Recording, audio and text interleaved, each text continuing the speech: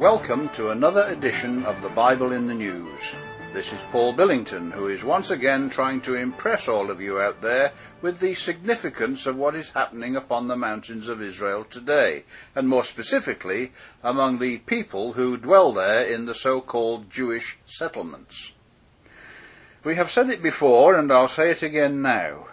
If you rely on the mainstream media for your information about this area, which they call the West Bank, you're going to get a distorted picture, and one which will paint the Jewish settlers as religious fanatics who have moved in to occupy Palestinian lands.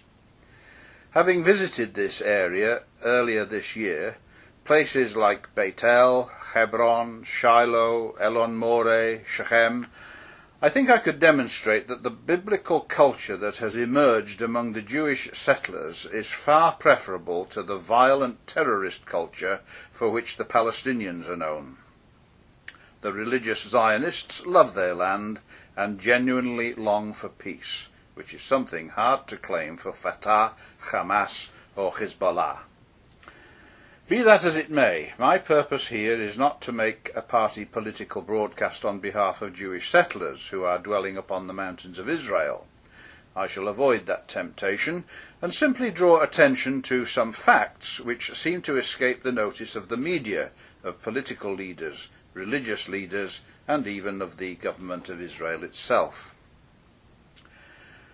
The first fact is what I call the Israel fact. What I mean by that is simply this.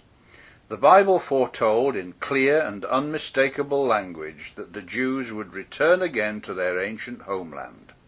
This is an undeniable fact. For example, look at the well-known passage in Isaiah chapter 11, verses 11 and 12.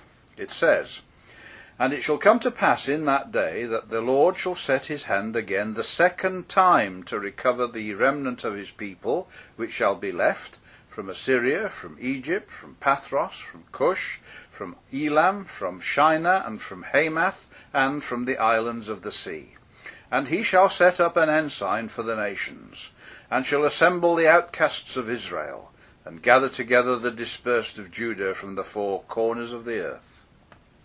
There are literally dozens of passages that speak of this, and the stubborn unbelief of the modern world doesn't erase the fact that this was foretold thousands of years ago and that it has come to pass during the last century.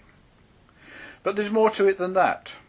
Look at Ezekiel chapter 34, verses 13 and 14, which we have also referred to on this program before. It says, "I will bring them out from the people, gather them from the countries, and will bring them to their own land, and feed them upon the mountains of Israel, by the rivers, and in the inhabited places of the country. I will feed them in a good pasture, and upon the high mountains of Israel shall their fold be. There shall they be in a good fold, and in a fat pasture, and shall they feed upon the mountains of Israel." Jews in the mountains of Israel? Well, argue the rights and wrongs of it all you like. The fact is, they are there. And they are there in considerable numbers. Let me quote a line from a Jerusalem Post column just this week. Larry Dürfner, under the headline "Quicksand in Yesher," writes, "Even if the Palestinians were ready to give up terror, which they're not, Israel is not about to uproot the 50,000 to 100,000 settlers necessary to make room for a Palestinian state. Bottom line, Israel is staying in the West Bank indefinitely." The rest of the world doesn't like this fact. They want to impose what they call a two-state solution on the people of the area. They have been wanting that for a long time now, but it hasn't happened. The Palestinians, whoever they are, have shown themselves incapable of establishing a stable and responsible state. Look at the Gaza Strip, from which Israel disengaged a few years ago. As soon as Israel left, chaos took over. The Palestinians couldn't make it work. Israel cannot repeat that mistake in the West Bank. The Olmert government of Israel would withdraw from the mountains of Israel if they could, but they simply cannot do it. The world knows this, but refuses to recognise the fact. Only this week the British government had to cave in to left-wing pro-Arab lobbying. The government of the UK wanted to build up a relationship with the settlers, but had to abandon their policy. A report on Israel National News explained this. It said, "A spokesman for the British Embassy replied, 'In a way, it's very important for us to hear from them what's going on in the settlements.' Last September, British Ambassador Tom Phillips began a campaign to build ties with Jewish communities in Judea and Samaria. British officials explained that the embassy had not changed its political stance regarding Jewish communities in Yesha, but wanted to build a relationship with local Jewish leaders. But this policy of appeasement with Arabs will not accomplish anything. The Jewish settlers are there to stay. They will stay on the mountains of Israel until a multinational force is assembled under the leadership of Ezekiel's Gog and comes down to forcibly evict God's people from the promised land. This situation was foreseen as long ago as 1866, when John Thomas wrote about it in his exposition of the Apocalypse. Those who have access to this work will find the relevant comments in Eureka Volume 2, pages 85 to 87. That's in the earlier editions.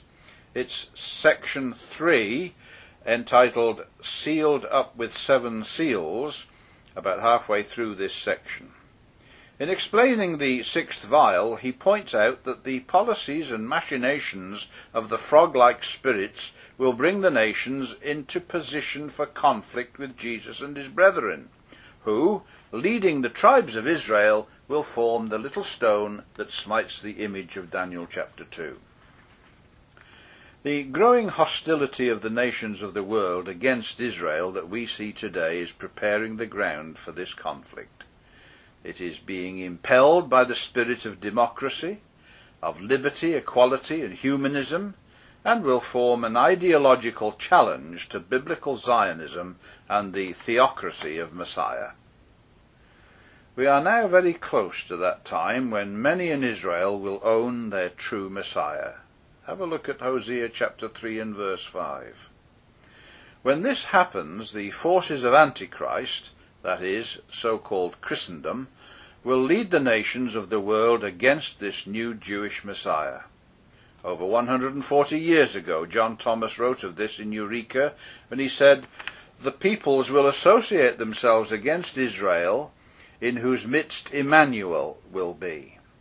He will cause them to come up from the north parts and bring them upon the mountains of Israel, which are the apocalyptic Armageddon." Ezekiel 38 verse 9, chapter 39 verses 2 and 4. So what we are witnessing upon the mountains of Israel today is a situation that will develop in such a way so as to antagonize Christendom, that is, the so-called Christian world. But before that matures, the Messiah will have come and called away all those who are constitutionally in him. So let's keep watching. Join us again next week, God willing, at www.bibleinthenews.com.